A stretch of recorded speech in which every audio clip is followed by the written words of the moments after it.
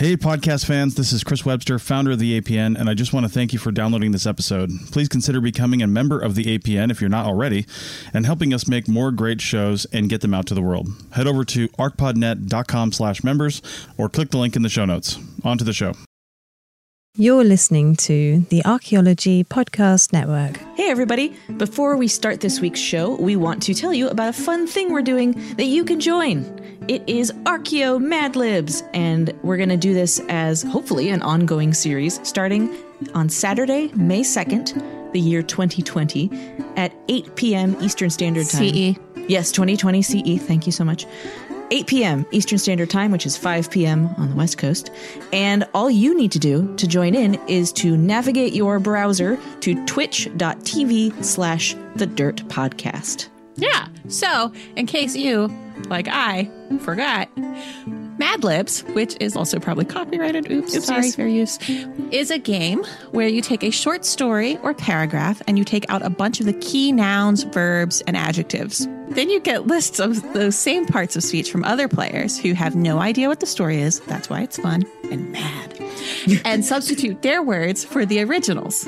So then you read the result out loud, and it's usually very silly and very fun. And that's what we're going to do, only with a distinctly archaeological flavor and live on the internet.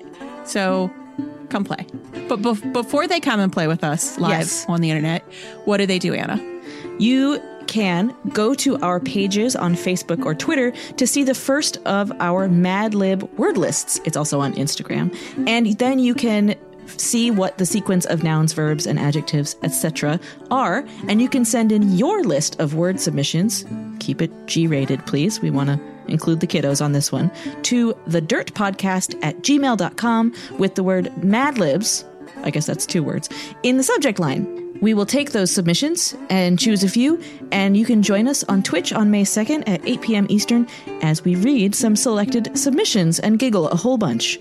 So, a lot of giggling, yeah. Yeah, it should be fun. And we want to start doing this more with Twitch streams and live events that include our listeners so that you guys can come and interact with us and just sort of hang out for a little bit if you're feeling lonely, or if you want to see and interact with our faces, if that's not weird for you to see the faces that go along with the voices. So I think that'll be a lot of fun, and we hope you come join us. Yeah. All right. On with the show. All right. Well, let's do our show now. Okay.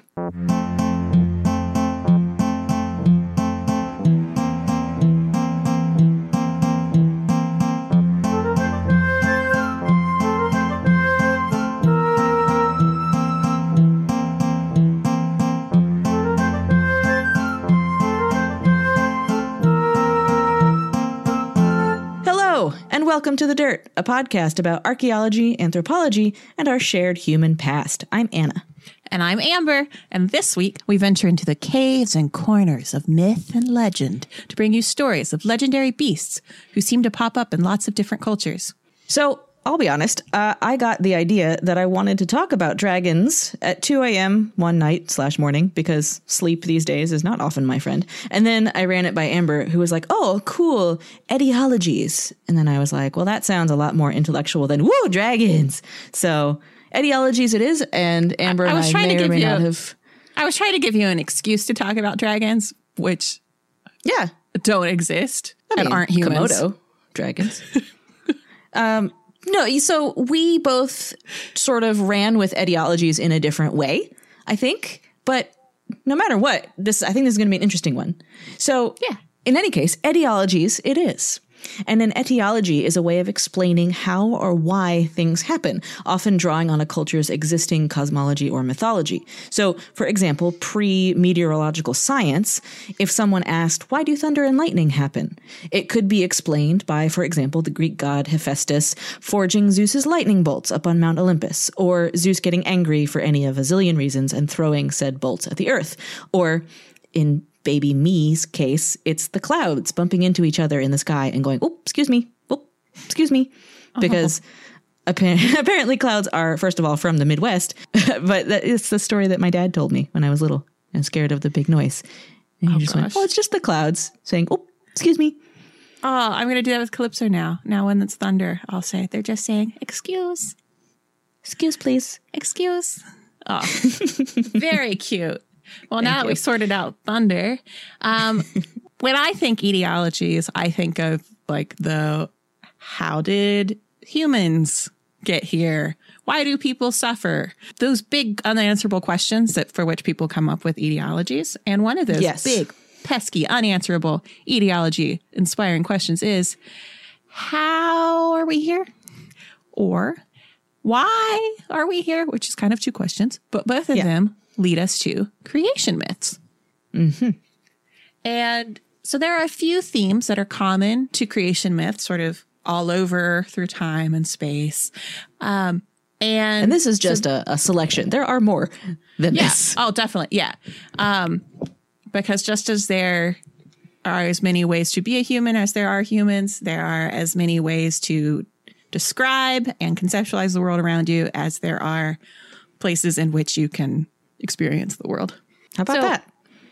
Yeah, we're gonna talk about 1, 2, 3, 4-ish, like 4-ish big themes that come up in creation myths. The first one is creation as procreation, or world parents. There are two types of world parent myths, both describing a separation or a splitting of a primeval entity, creating the world parent, being the world parent, or creating the world parents. One form describes the primeval state as an eternal union of two parents, and the creation takes place when the two are pulled apart. The two parents are commonly identified as sky, which is often male, and earth, which is often female.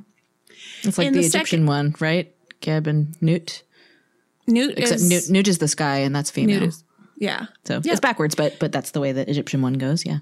Yeah. There's usually a sense of duality there. Mm-hmm. In the second form of world parent myth, creation itself springs from dismembered parts of the body of the primeval being. Often in these stories, the limbs, hair, blood, bones, or organs of the primeval being are somehow severed or sacrificed to transform into sky, earth, animal, or plant life, and other worldly features. Mm-hmm. Another big theme is creation out of chaos. In creation from chaos myths, initially there is nothing but a formless, shapeless expanse. In these stories, the word chaos means disorder. And in this formless expanse, which is also sometimes called a void or an abyss, that contains the material with which the created world will be made. Chaos may be described as having the consistency of vapor or water. It's dimensionless, and sometimes it's salty or muddy. These myths associate chaos with evil and oblivion, in contrast to order, being cosmos, which is the good. And just thinking about chaos having a consistency makes me deeply uneasy. But also the idea of chaos being salty or muddy, sort of playing on sort of deep-seated human fears, like primeval brain fears. Environments where you can't see and there is no order and everything is just sort of shapeless and formless. It's not a restful place. Yeah. I don't like it. Well, if you're thinking of it as the opposite of like being, it's a state of unbeing. So nothing would have true shape. So it works sort of metaphysically or like metaphorically too. Yeah. It's a lot for my brain to deal with. Yeah, it's intentionally hard to fathom. It is. Yeah, it's galaxy brain. Yep. Yeah, Whoa. It is. Another one is creation ex nihilo, creation out of nothing. And so ex nihilo creation is found in creation stories from ancient Egypt or the Rig Veda in South Asia, and many animistic cultures in Africa, Asia, Oceania, and the Americas. In most of these stories, the world is brought into being by speech, dream, breath, or pure thought of a creator, but creation ex nihilo may also take place through a creator's bodily secretions. So this is also kind of a creation myth in a lot of Western societies too. Mm-hmm. Because in the beginning, there was nothing. There was a void, and then there was the word. Yeah. Mm-hmm. So, that also is a creation. That is a creation myth. Sure is. So, just gonna tuck that one back in there. And another big theme is the earth diver. I like this one. In these stories, a supreme being usually sends an animal into the primal waters to find bits of sand or mud with which to build habitable land. Some scholars interpret these myths psychologically, while others interpret them cosmologically. In both cases, emphasis is placed on beginnings emanating from the depths. The pattern of distribution of these stories suggests they have a common origin in the Eastern Asiatic coastal region, spreading as people migrated west into Siberia and east into the North American continent. Listeners, if you'd like to learn more about creation myths, hop on over to our show notes page, or if you're in the podcast app, just scroll down. We have a link to an NPR interview from 2005 with David Leeming, author of the Oxford Companion to World Mythology. And in it, he discusses the role of myths and culture and the staggering variety of creation myths around the globe. And in relation to the intelligent design debate, Leeming says the importance of myths is metaphorical and that they were not meant to be taken literally. I just thought I'd tuck that back in there too. It's a story. Yeah. And it's a way to, like, as I was saying, like it's a way to fathom the unfathomable. Yeah. Like it's a way to like try to wrap your mind around something that is beyond understanding. Right. Yeah. And the things that are beyond understanding shift through time. So, for example, if you were someone, just average person living maybe in the Middle Ages, and a friend or family member or someone you knew got sick suddenly and died, you may not understand that because you wouldn't have the knowledge necessarily of germ theory and the idea of tiny microscopic organisms living around you and causing you to get sick. So it would be something like, you got elf shot, you got cursed by a fairy or a witch, or you did something blasphemous and you got smote. God smote you. So, it's our understanding of the natural world versus the supernatural world changes with the information that we have. And so we're in sort of a privileged position today because we have a lot of scientific knowledge, and yet there is a lot we don't know. So these mythologies are still relevant. Yeah. All right. So let's take a very quick ad break. And then, Amber, I'm going to tell you all about how dragons come from rainbows. Yay.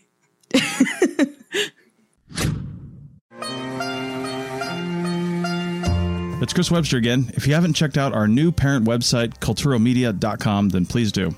Kulturo is spelled Kulturo, and it's where we promote all of our live events. We've got one coming up in November. Check it out over at Kulturo when it gets posted. If it's already happened and you're hearing this, then as a member, you can go to your member pages and see the event recording. Our live events are always free, but you have to show up during the event to see it. So that's kulturomedia.com for all our live events and more. kulturomedia.com.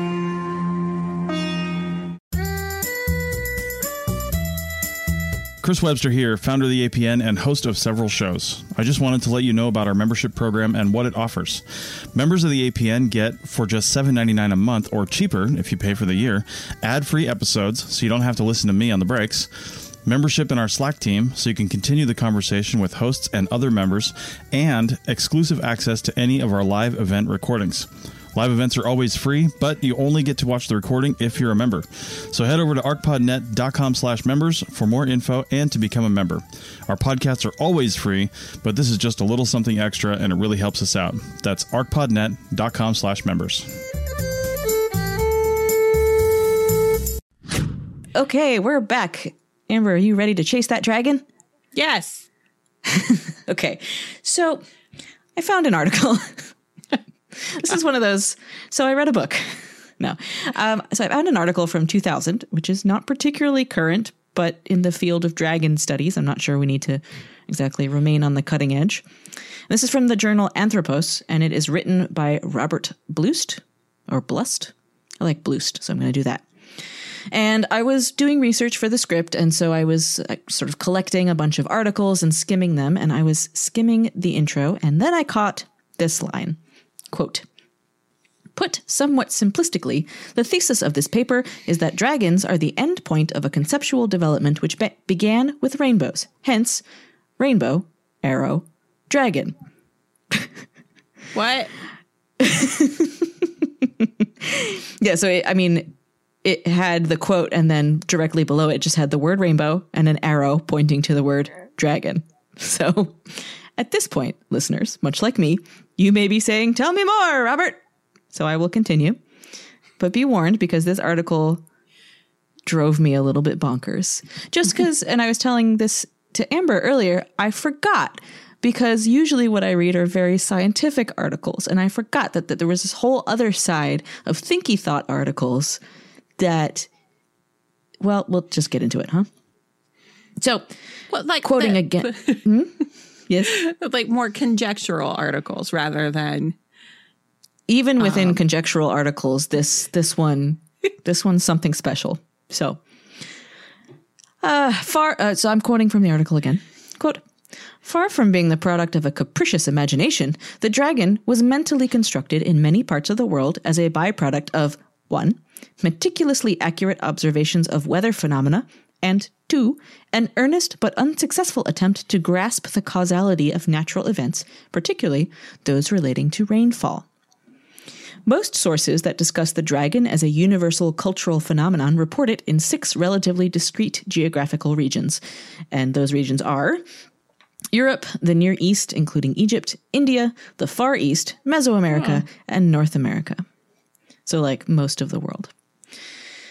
In areas 1 through 5, so again, Europe, the Near East, India, the Far East, Mesoamerica, the dragon is a fully developed, highly elaborated motif in folklore, mythology, and in some cases, ritual. In North America, it is generally described as a vestigial phenomenon, the horned serpent, a dangerous guardian of springs and other watery realms.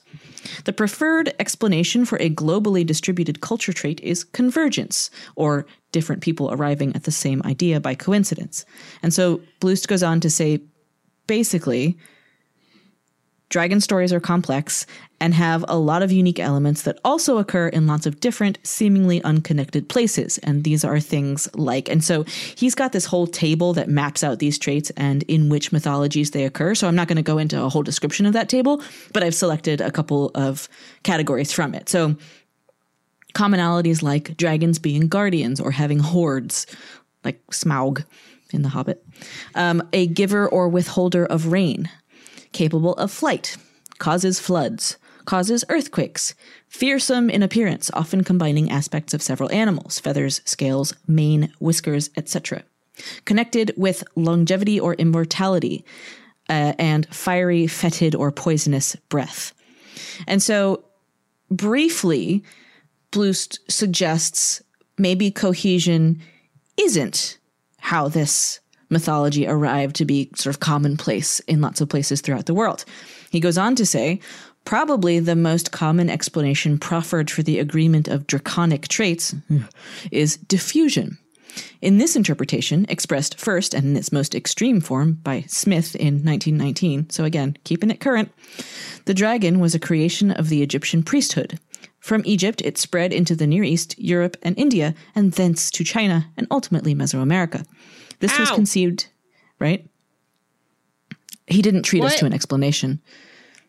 Yep, this is what my brain was doing too as I was going through this article. He just says stuff.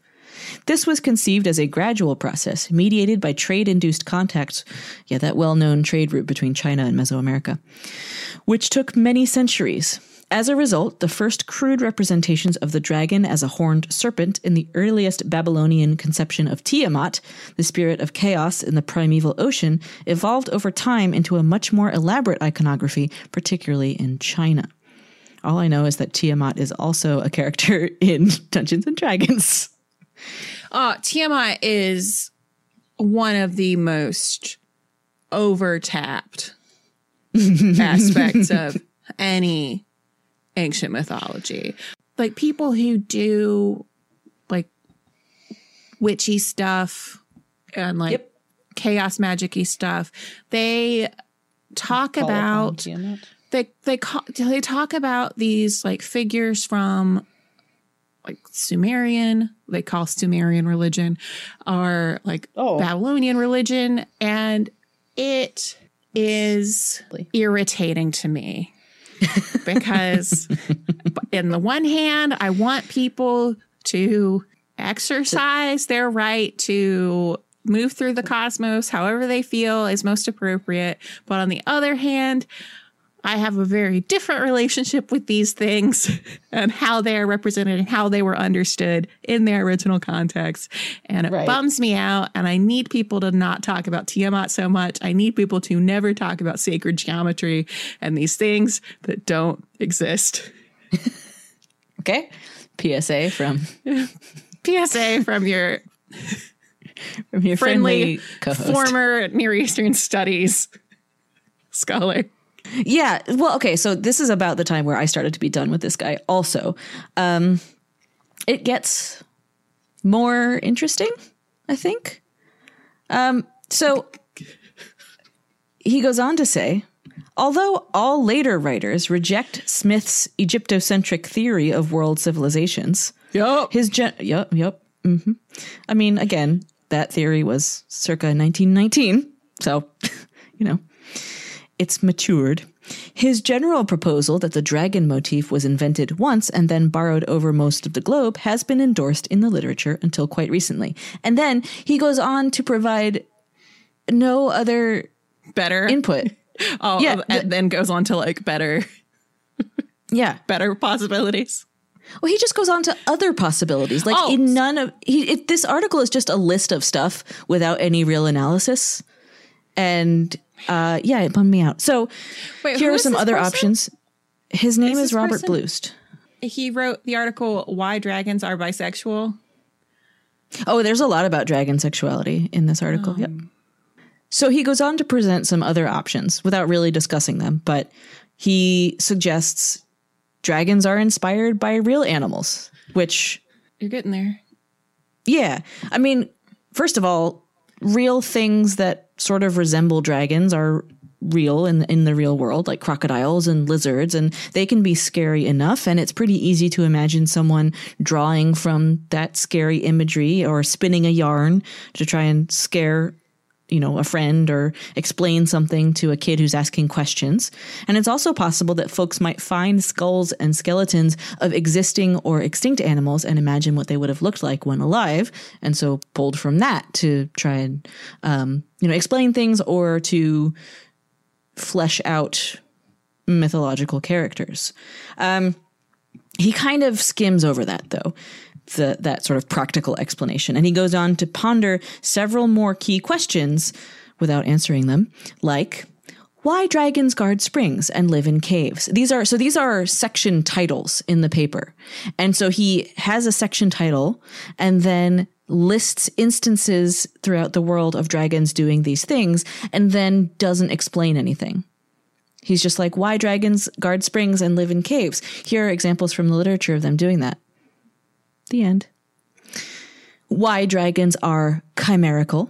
Quote, as is commonly recognized, a dragon is basically a snake. End quote. Another quote. In fact, the dragon arguably embodies mankind's earliest known use of analogy in the following form. Rain is to sun as snake is to X.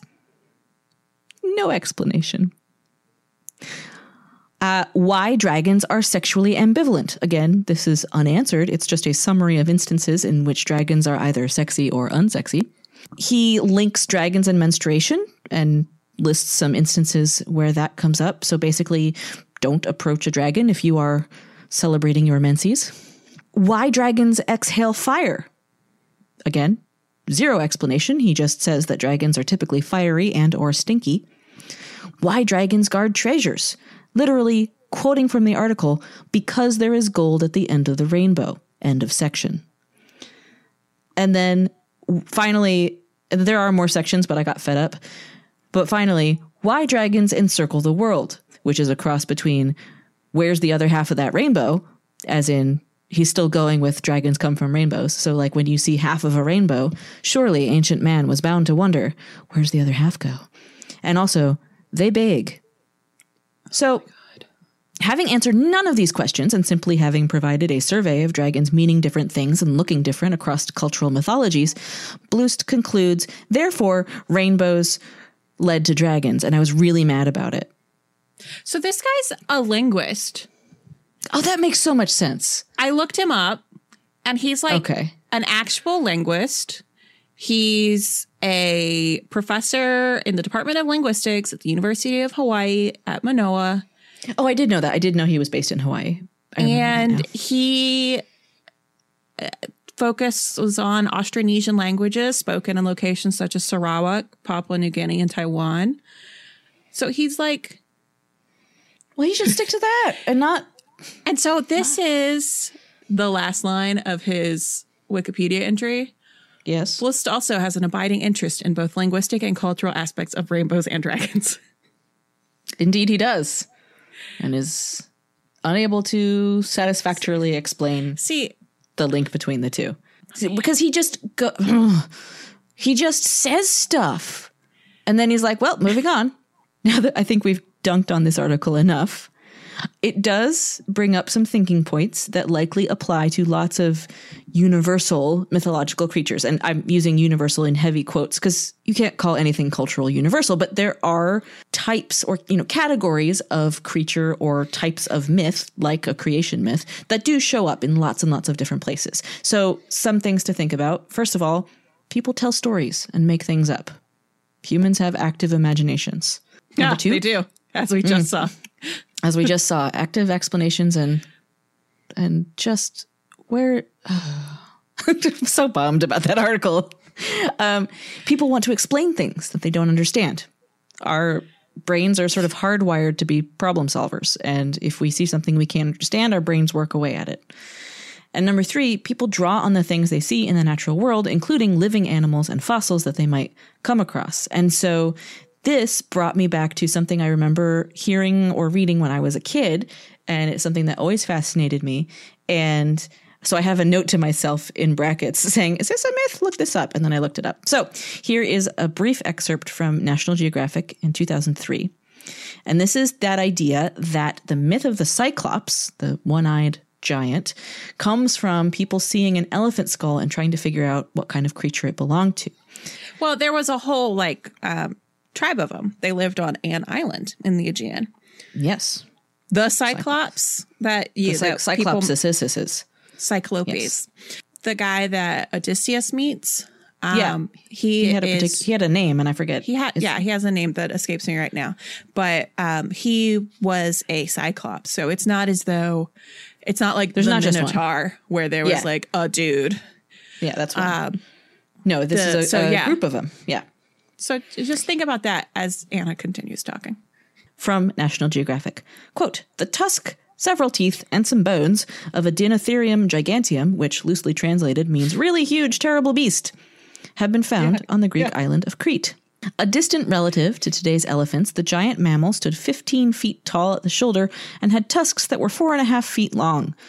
That's like almost as big as my mom. It was one of the largest mammals ever to walk the face of the earth. A geologist with the University of Crete's Natural History Museum said, quote, this is the first finding in Crete and the South Aegean in general. It is also the first time that we found a whole tusk of the animal in Greece.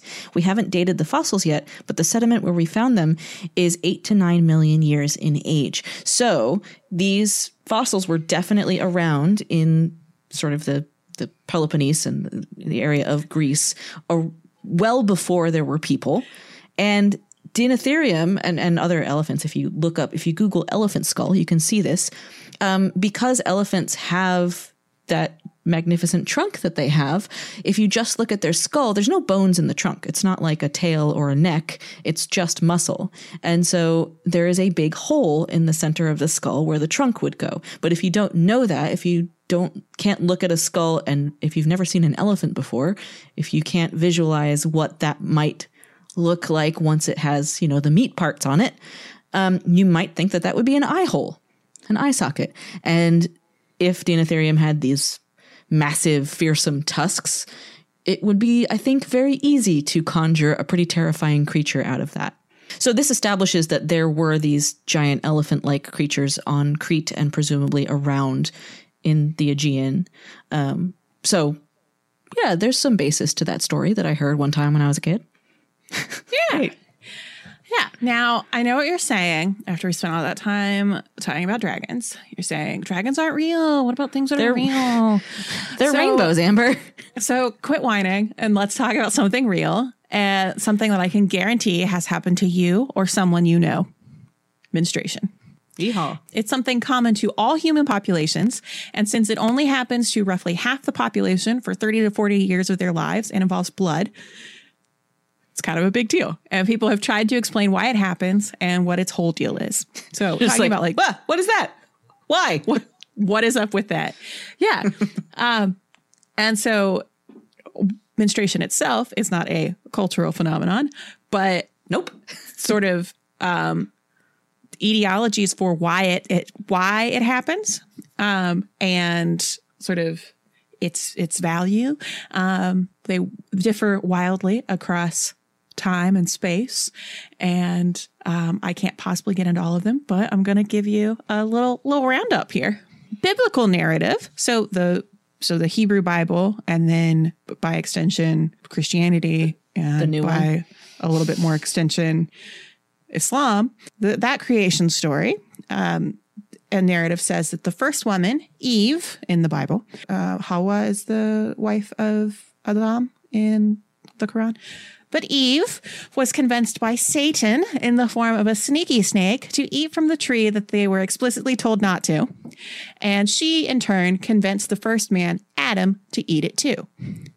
So this constituted the original sin, and that's what got them evicted from the Garden of Eden. And as further punishment for being the one who gave in to the sneaky snake and took the apple and ate it and made Adam eat it, Eve was afflicted with the pain of menstruation and childbirth, and all subsequent women would have to put up with it too. And that's sort of the underpinnings of explaining why it's unclean or bad, or like those sorts of things that come up elsewhere. In Zoroastrian narratives, the condition of menstruation comes to humans by way of Je, a sort of deity demoness, kind of like my girl Lamashtu, how she's like a deity figure, but she's kind of a demoness because she's on the bad team. Je represents sexual promiscuity, and her epithet is the whore, which is rude in my view. But I don't know. It depends how you view. Maybe she's reclaimed profession. It. Yeah. Well, no, I think the term. So it is very much used as a pejorative in this sense. So she is bad. So Je is considered to be the one that caused Ahura Mazda, the supreme deity, the most grief. So great. Okay. In the Zoroastrian creation narrative that was written, that was sort of codified and written in the 10th, 11th century CE, the Bundaheshne, the representation of destruction and ill will, so that same kind of idea of the spirit of badness, Ahriman, lodged an attack on Ahura Mazda, who is Big G. So Ahura Mazda repels him and puts him to sleep for 3,000 years, during which time none of Ahriman's evil cronies could wake him up. They're like, oh, come on, boss. And like, he won't wake up. I don't know if he's like asleep or depressed or what. Until Je finally managed to get him awake by using her skills and promising to let righteous humankind and Ahura Mazda really have it. And he was like, oh yeah, tell me that again. And she did. So on the second time, he was so pleased with her that he kissed her. Wink. Yep. Wink. Yeah. So with that kiss, he caused menstruation in Je, who then passed it along to humankind. So he did it. Ahriman did it, caused it. But she was sort of the vehicle for it. The carrier. Yeah. Which is really interesting to me. Okay. That's there's more like complexity to that. Yes. to that myth. But it's not all bad everywhere though. Among the Maori, menstruation is one of the circumstances that increases one's tapu. And tapu is this spiritual attribute that's unique to each person and is derived directly from the gods. And tapu is complex and important, and I'm not about to suggest that I understand it at all. But when something or someone is very taboo, efforts should be taken to protect them from themselves and I think from themselves and from their own power, it seems to me, and also to protect others. This, I think it was in 2010 that there was an exhibit at the Teopapa Museum. I remember we talked about this. Yeah. And people like freaked out where they're like, because it was artifacts that were very rich in tapu. Yeah. And so they put they were doing a sort of behind the scenes tour for folks. It wasn't for the general public, but they said if women are, was it pregnant or menstruating? It was pregnant or menstruating. They are like super tapu, and FYI. It may they may want to consider not participating in this because like they are too powerful in this sense. And so a bunch of people were like, this is PC gone mad. And like it's that's awkward. Not what this is and about. It's like, and it's my business, not yours. And like a lot of people who like didn't get it. And then they like asked some folks that like knew what was up. And they were like, yeah, this isn't mandatory, but also it's about you. Yeah. And it's sort of like you are the thing that is too powerful. Yeah. Like, so they're just sort of like, we're just like trying to be cool. Can everyone be cool? But calm down. So menstruating people aren't supposed to enter water or ride horses. And this makes sense, especially because like sharks are attracted to blood and horses get freaked out by it, which horses, in my view, get freaked out by everything. Well, yeah. And both of those animals have very high sensory perception, right? So they so they'd be able to smell it or sense it way more than a person and so would. When both of those animals are able to like really wreck you. Yeah. If you upset them. Yeah. If you're riding a shark and it smells blood, oh my goodness. So part of what makes menstruation so taboo, according to a 1904 ethnographic account that is a very 1904, it's from so it's from like the Royal Geographical Society of New Zealand. But it's really cool because it is like ethnographic accounts. It's this. It is very cool. I just always get, there's some stuff in it that sucks. But this part, it's very interesting because part of what makes it so taboo is because of what's actually in the menstrual blood, which is known as the paheke. These proceedings say, quote, there was and still is a certain amount of tapu placed on a menstruating woman. The discharge is viewed as a sort of human embryo, an immature or undeveloped human being, hence the tapu. An aged native said, quote, the paheke is a kind of human being because if the discharge ceases, then it grows into a person. That is, when the paheke ceases to come away, then it assumes human form and grows into a man, end quote. Which that's neat. Is not what it is. I know. So that's a really cool example of, I don't know how to say this. I don't want to come off as patronizing because that's not at all what I mean, but it's a really cool example of how that process is understood. Yeah, you can you can figure it out without like contemporary gynecology. Yeah. Yeah, like you can see the correlation. They figured out what it is. Yeah, that's really cool. Yeah, and that's also part of what makes it so tapu is because it is also person. Yes. And so like if you are like person containing person, like you are extra powerful. Yeah. And so that's really interesting. And that same account discusses the relationship seen between menstruation and the moon. And the moon is described as the real husband of all womankind. Because when he shows up, paheke happens. So it's this sort of sense of, it's sort of like a more like global thing. Like, how, like a woman being married to a man, like that marriage is sort of ephemeral compared to the marriage between like humanity and the moon. All right. Which is interesting. It is. Like, no, like, It's just cool that someone could say that and make more sense than that guy talking about rainbow dragons. I'm still mad. So the Moon Menses connection, my forthcoming album, is also big among the Maya, for whom the moon goddess, sometimes known as Lady Blood or Ixchel, governs menstruation and childbirth. And so I'm going to read now from Susan Milbrath's Star Gods of the Maya, Astronomy and Art, Folklore, and Calendars. I hope there's already a metal band called Lady Blood. Lady Blood. The moon goddess influences the female body as patroness of fertility, pregnancy, and childbirth. The Tzotzil pray to the moon, the Holy Mother, for fertility, and they believe that a woman is most fertile at full moon. Tzotzil women note the lunar phase when they miss their period because they will give birth after 9 lunar months. According to the Quiche, the feminine moon rules over birth. It gives women their menstrual cycle and stops the flow of blood during the 9 lunations of pregnancy. Lunations. Lunations, yes. I like that. Among the Quiche Maya, menstruation is, quote, the blood that stems from the moon, end quote. And the Itzai Maya say her moon lowered when a woman menstruates. Nice. The Tzotzil say the moon menstruates at the new moon. That's why she's... Okay. She's away for a minute. Yeah. And those of Chinaho say the moon and menstruation are related. The Maya word u means moon and menstruation. Ooh. Yeah. And really, I could talk about this all day, but let's just stop there with just the littlest snippet.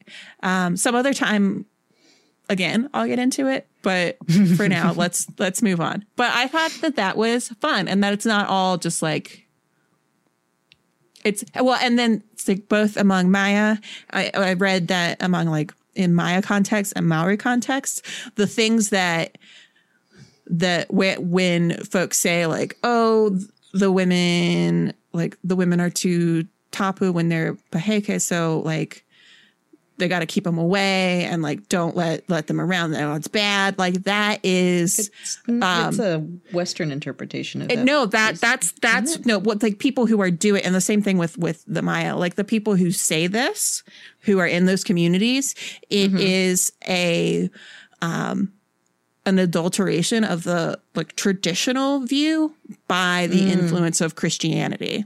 And so it's like colonial, like the colonial mindset. And so it's not that, because sometimes it's just misread by the like external white person observer. And then other times it's internalized, but it is so the idea of like uncleanliness or that is badness. New that comes with, and so there are things that so for the Maya that would be like the arrival of like Catholicism, and so like how Catholicism plays with more traditional modalities of thinking about the world. Yeah. All right. So that's interesting. Yeah. That's a really cool. I'm glad that you worked that into this Etiologies episode, because it's not just sort of explaining things with gods or dragons. Sometimes it's just stuff that happens. So I wanted to bring up another mythological mainstay to kind of bring us back to, I guess Amber and I understood the assignment in different ways, but in terms of the more mythological end of things, because these things do appear in many cultures throughout the world and seem to be represented in the very early prehistoric record, and that's half human monsters / creatures. So half human, half other thing, usually animal. And so when I say the early prehistoric record, I mean earlier than you might be thinking. So this is a study that came out recently on a rock carving found in the Temara rock art site in central Iran. So this is a unique rock carving, has been described as part man, part mantis. Rock carvings, or petroglyphs of invertebrate animals, are rare, so entomologists teamed up with archaeologists to try and identify the motif. They compared the carving with others around the world and with the local 6-legged creatures, meaning the mantis, just any 6-legged creatures, which its prehistoric artists could have encountered. And so the article does say, Prehistoric here, according to the publication of the image, is between 40,000 years and 4,000 years ago. So could be old, could be really old. Yeah. And we covered this on, I think, March's edition of Old News. And I rankled at that date range even then. So, because it's quite the range. Moving on. The 14-centimeter carving was first spotted during surveys between 2017 and 2018, but could not be identified due to its unusual shape. The 6 limbs suggest an insect, while the triangular head with big eyes and the grasping forearms are unmistakably those of a praying mantid, a predatory insect that hunts and captures prey like flies, bees, and even small birds. An extension on its head even helps narrow the identification to a particular genus of mantids in this region, Empusa. Even more mysterious are the middle limbs, which end in loops or circles. The closest parallel to this in archaeology is the squatter man, a petroglyph figure found around the world depicting a person flanked by circles. Does that mean that he is squatter than something else, or he is doing a squat? Either that or he's laid claim to some property that doesn't belong to him. Yeah, that's probably that. Probably that. While they could represent a person holding circular objects, an alternative hypothesis for those middle limbs holding circles is that the circles represent auroras caused by atmospheric plasma discharges, like St. Elmo's fire, basically. And so when we did this in Old News, Amber, you mentioned that, what language was that in Arabic? In Greek. It's a Greek word. Mantis. Mantis is a seer or a prophet, like a soothsayer. And in my Greek class, when we encountered that word in whatever we were reading, I think we were reading the Odyssey at the time. Whoever was reading would put their hands up with like fingers pointing down to make the little mantis arms, make little mantis arms. And so they would be reading and they would just like slowly lift their hands up and we'd all do it. And our teacher was like, this is absurd. Because we were just so tickled by this etymology. Squatter mantis. All right. Well, in this next story, there is definitely much less ambiguity. Oh, and this comes from Indonesia and indirectly from the New York Times. In December 2017, Hamrullah, an archaeologist on an Indonesian government survey, was exploring a cave system in Sulawesi, a large island in central Indonesia. He noticed a tantalizing opening in the ceiling above him. A skilled spelunker, Hamrullah, who only uses one name, like many Indonesians, and share, climbed through the gap into an uncharted chamber. There, he laid eyes on a painting that is upending our understanding of prehistoric humans. I just assume it's a mantis, and I'm going to throw my computer out the window. It's not. I mean, I can't guarantee that there are no mantises on it, but it's not. The dramatic panel of art, dating back at least 43,900 years, is the oldest pictorial record of storytelling and the earliest figurative artwork in the world, a group of scientists said in a paper published in Nature, although additional research will be needed to confirm the age of every character in the painting. So at least part of it is 43,900 years old. Maybe not all of it. In the story told in the scene, 8 figures approach wild pigs and anoas are dwarf buffaloes native to Sulawesi.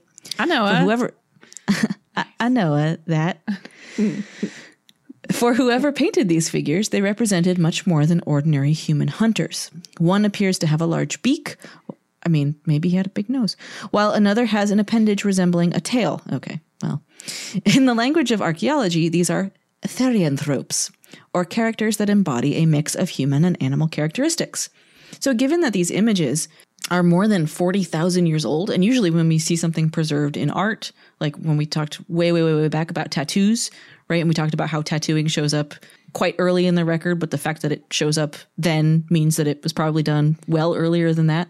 Yeah. It's an encapsulation of an idea that has been around for much longer. So it's really intriguing that so long ago, the human-animal hybrid was an idea already kicking around. Like almost 44,000 years ago is like there were still Neanderthals around. Not in Indonesia, but on the globe, just sort of to give a sense of what was happening in terms of human populations on the planet. It is very cool to think about an instance of human storytelling going back that far. And so just a quick sampling of other examples of these sort of part human, part animal creatures. We've got centaur, that constitutes like Cyclops. That is another species. There's the Minotaur, which is a specific guy who's product of is human mom and god dad in the shape of bull. Yes. Ooh, I don't know if it's a god. Was it not? Pasiphae. Pasiphae, Queen Pasiphae of Crete, because she was punished. She gave birth to a monster. That was her. Her punishment was to get like thirsty for bulls. Oh, so it was an actual. It was a bull. Okay, it was a bull. It was not. That's not how that works, but okay. Yeah, so he was Minos's stepson. Yes, right. Minos's son, and then Daedalus on Crete. Yes, and then Daedalus built the labyrinth in which to house the Minotaur, who was the son of Pasiphae and a bull. A majestic bull. Sure. Maybe he had a cool personality, too. There's also mermaids. Like in the excellent novel, The Pisces. Man, Amber spent a long time telling me about that book, and I wish... You know what? I don't even have to read that book. The longest escalator ride of your life, as I just told you everything that happened in the novel. Yep. The Pisces, because you made the mistake of saying, so what'd you read on the way up here? Yep. Regrets. So we're just going to skim right on by that. We've got the faun or satyr or goat man, some kind of goat man combo. Like the pan dude? Pan dude, yep.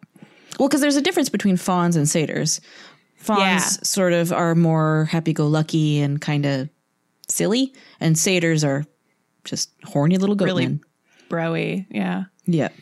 You got the manticore, which is a combination of a lot of different animals, but has a man face and terrifying teeth. What? We got Medusa, who, again, is the product of another god curse. So that's not her fault. She's rad. And, Thundercats.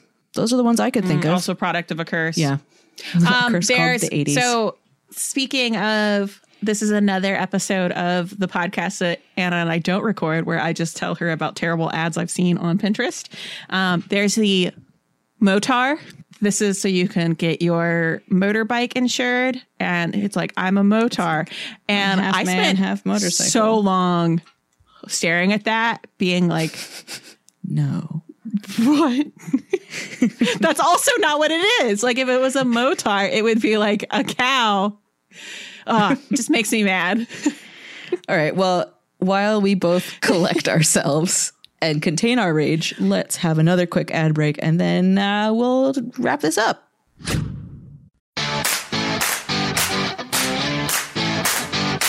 This is Chris Webster with the APN. I'm also a project manager for several industries. I wouldn't be able to keep on track with really anything if it wasn't for Motion. With Motion, I just say what I need to do, how long I think it will take, what sort of priority I think it has, and Motion builds my day for me. It'll even build in breaks because, let's be honest, it's hard to remember to stop to eat lunch sometimes. So head over to arcpodnet.com/motion for a free trial and a discount if you sign up. You'll kick back a small amount to the APN if you do. That's arcpodnet.com/motion.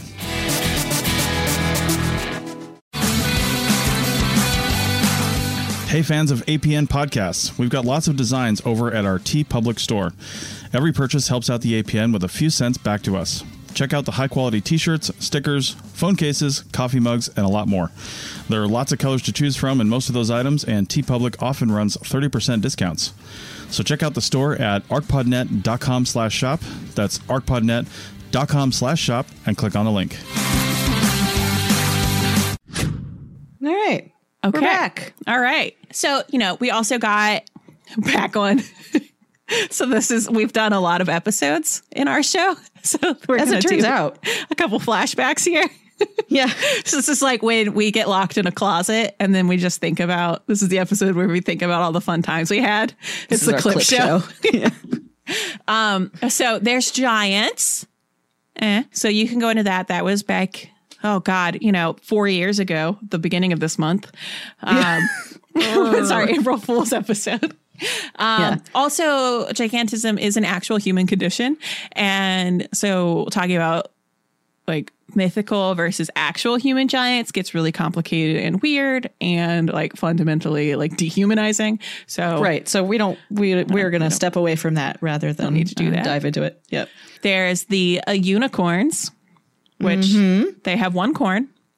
And this is a callback to the Indus Valley civilization.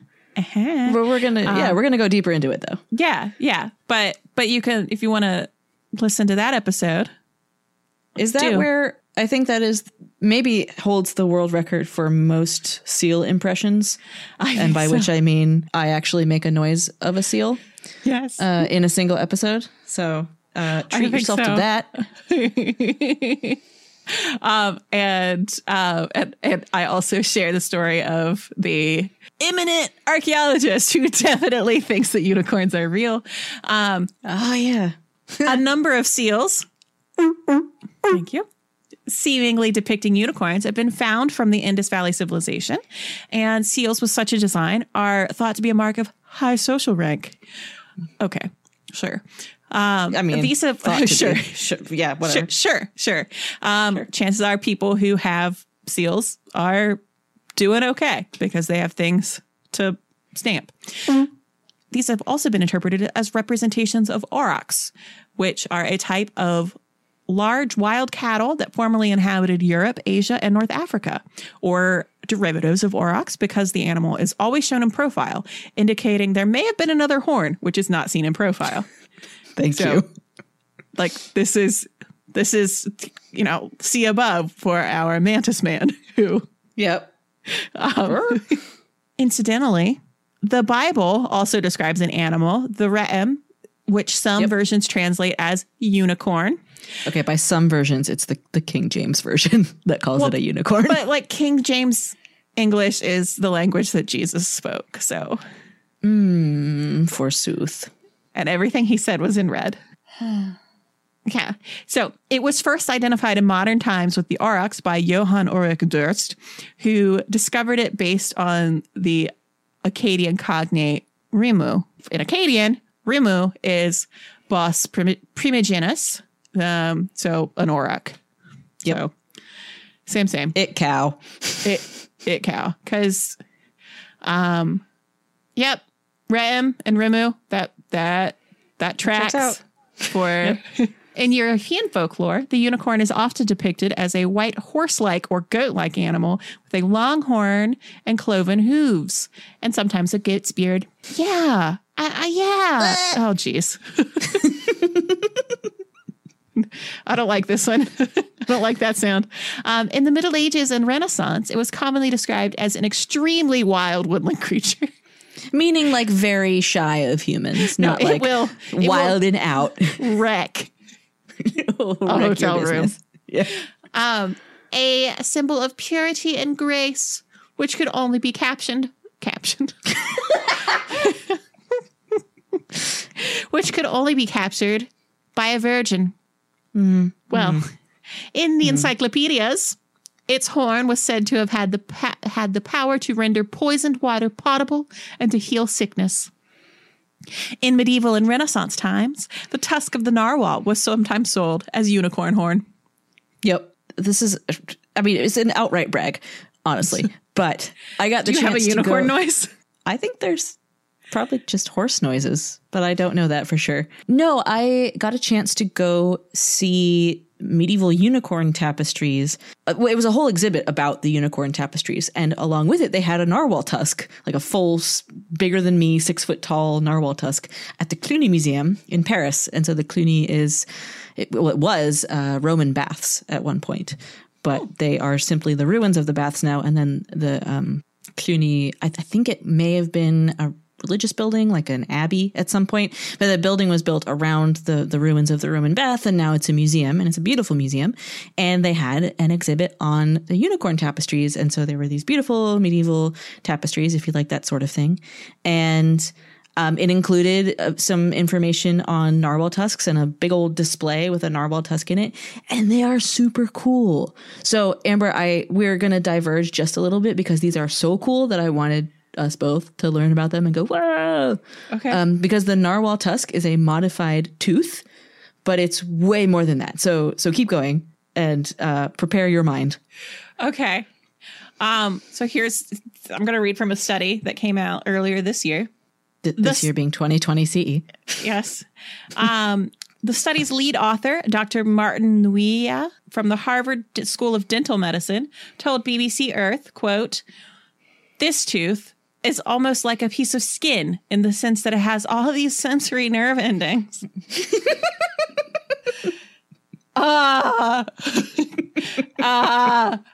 So a narwhal tusk is, quote, essentially built inside out. Do you want me to keep reading? Or this is like Cronenberg. Oh my God. He assembled a team of international investigators. Yeah, I got to get to the bottom of that. To understand the function of the narwhal's unusual protuberance. It turns out it's really cool, though. It's not gross. To do so, they captured several of the elusive animals and anchored them using a net anchored perpendicular to shore. Oh, this is terrible. This is really frightening. It gets into tooth stuff for a minute, but it's really cool. I promise.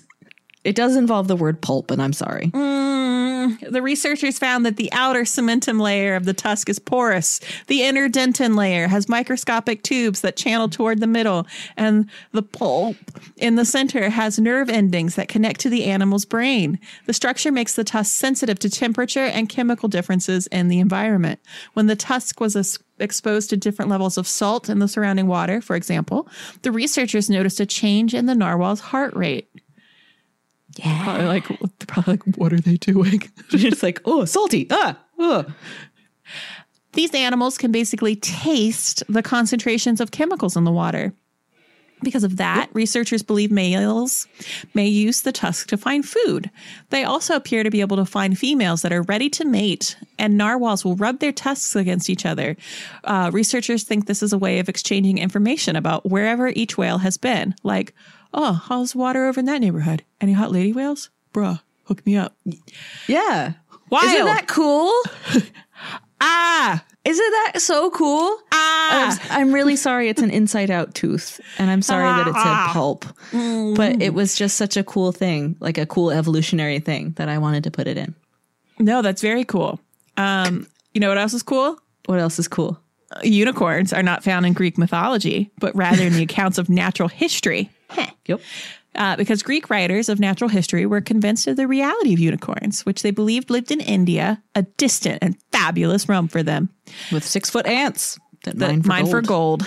The earliest description is from Ctesias, who was writing around 390 BCE, who in his book Indica on India, he described them as wild asses, fleet of foot, having a horn, a cubit, and a half in length, and colored white, red, and black. The unicorn, tameable only by a virgin woman, we get it, was well established in medieval lore by the time Marco Polo described them as, quote, scarcely smaller than elephants. They have the hair of a buffalo and feet like an elephant's. They have a single large black horn in the middle of the forehead. They have a head like a wild boar's. They spend their time by preference wallowing in mud and slime. They are very ugly brutes to look at. They are not at all such as we describe them when we relate that they let themselves be captured by virgins, but clean contrary to our notions. So Marco Polo met a rhinoceros. Yep, he did. Because it's the thing with one horn. And they were like, do you want to see the one horn? And he was like, yeah. And then they showed him a rhinoceros. Like, oh, come on. Went, oh. But I really love the image of the demure medieval maiden waiting in the forest for a unicorn. And then just like, chomp, chomp, chomp, chomp, chomp comes the slimy rhinoceros. Oh, my God. To put his head in her lap. Oh. Yep. Clompy, clompy, clompy, clompy, clomp. I like rhinos. Now, also, I was just in the before you go and say that's obs what was in the Indus Valley seals. There are representations of rhinoceroi in Indus Valley seals, and they don't look like the unicorns. No, the unicorn looks much more like a sort of water buffalo Indian cow situation. Yeah, it looks like a horsey Indian cow. It looks like a horsey bull. Yeah. Yeah. Horsey bull. But the rhinoceri look like rhinoceri. They do. Those seals. I mean, to be honest, it's pretty hard to mistake a rhinoceros for anything but that. Unless it's a unicorn, I guess. Unless you're Marco Polo. Well, he'd never seen one before. So speaking of rhinos, and also speaking of etiologies, for book club this week, I'm recommending Just So Stories by Rudyard Kipling, because this is a book full of stories written in the form of an etiology. So how the leopard got his spots, or how the rhinoceros got his skin, or how the elephant got his trunk. And these were stories that I loved when I was a kid. I still love them. They're written in a very sort of, the storytelling voice in them is, to me, it's very appealing. And if you get an illustrated version with, I don't know if it's Kipling's original illustrations, but whoever did the illustrations of the original version, they are very pleasing to look at. So that's what we're recommending for book club, and it's appropriate for people of all ages. So there's that. And that's going to do it for us this week, an hour and 20 minutes in. We will be back in your ears soon with new content. But until then, you can find us on social media and on the internet live on Saturday, May 2nd at 8 p.m. Eastern Time, 5 p.m. Pacific Time. Come hang out. You can find our social media and the directions for our Archeo Mad Libs game on Facebook, where we are at The Dirt Podcast, on Twitter, where we're at Dirt Podcast, and on Instagram, where we are at The Dirt Pod. And so don't forget to check out that Mad Lib word list and submit your lists to thedirtpodcast@gmail.com with the words Mad Libs in the subject line. Yeah. And if you don't have any social media platforms, you can still find the Archeo Mad Libs list and all of that, including a full episode archive. Days of listening. Yes, days. At thedirtpod.com. Plus, you can get yourself some nifty dirt merch or sponsor an episode. Or none of those things. Frankly, we love that you listen, and you can help us out by leaving reviews and stars on all of the podcast platforms that allow you to do those things. Yeah. And tell people about us. Yeah. Tell your friends. Tell your mom. Yeah. Tell your dad. Tell your dog. Well, Amber, go tell your dog about our podcast. And well, she knows. Thanks for listening, everybody. Goodbye. Goodbye.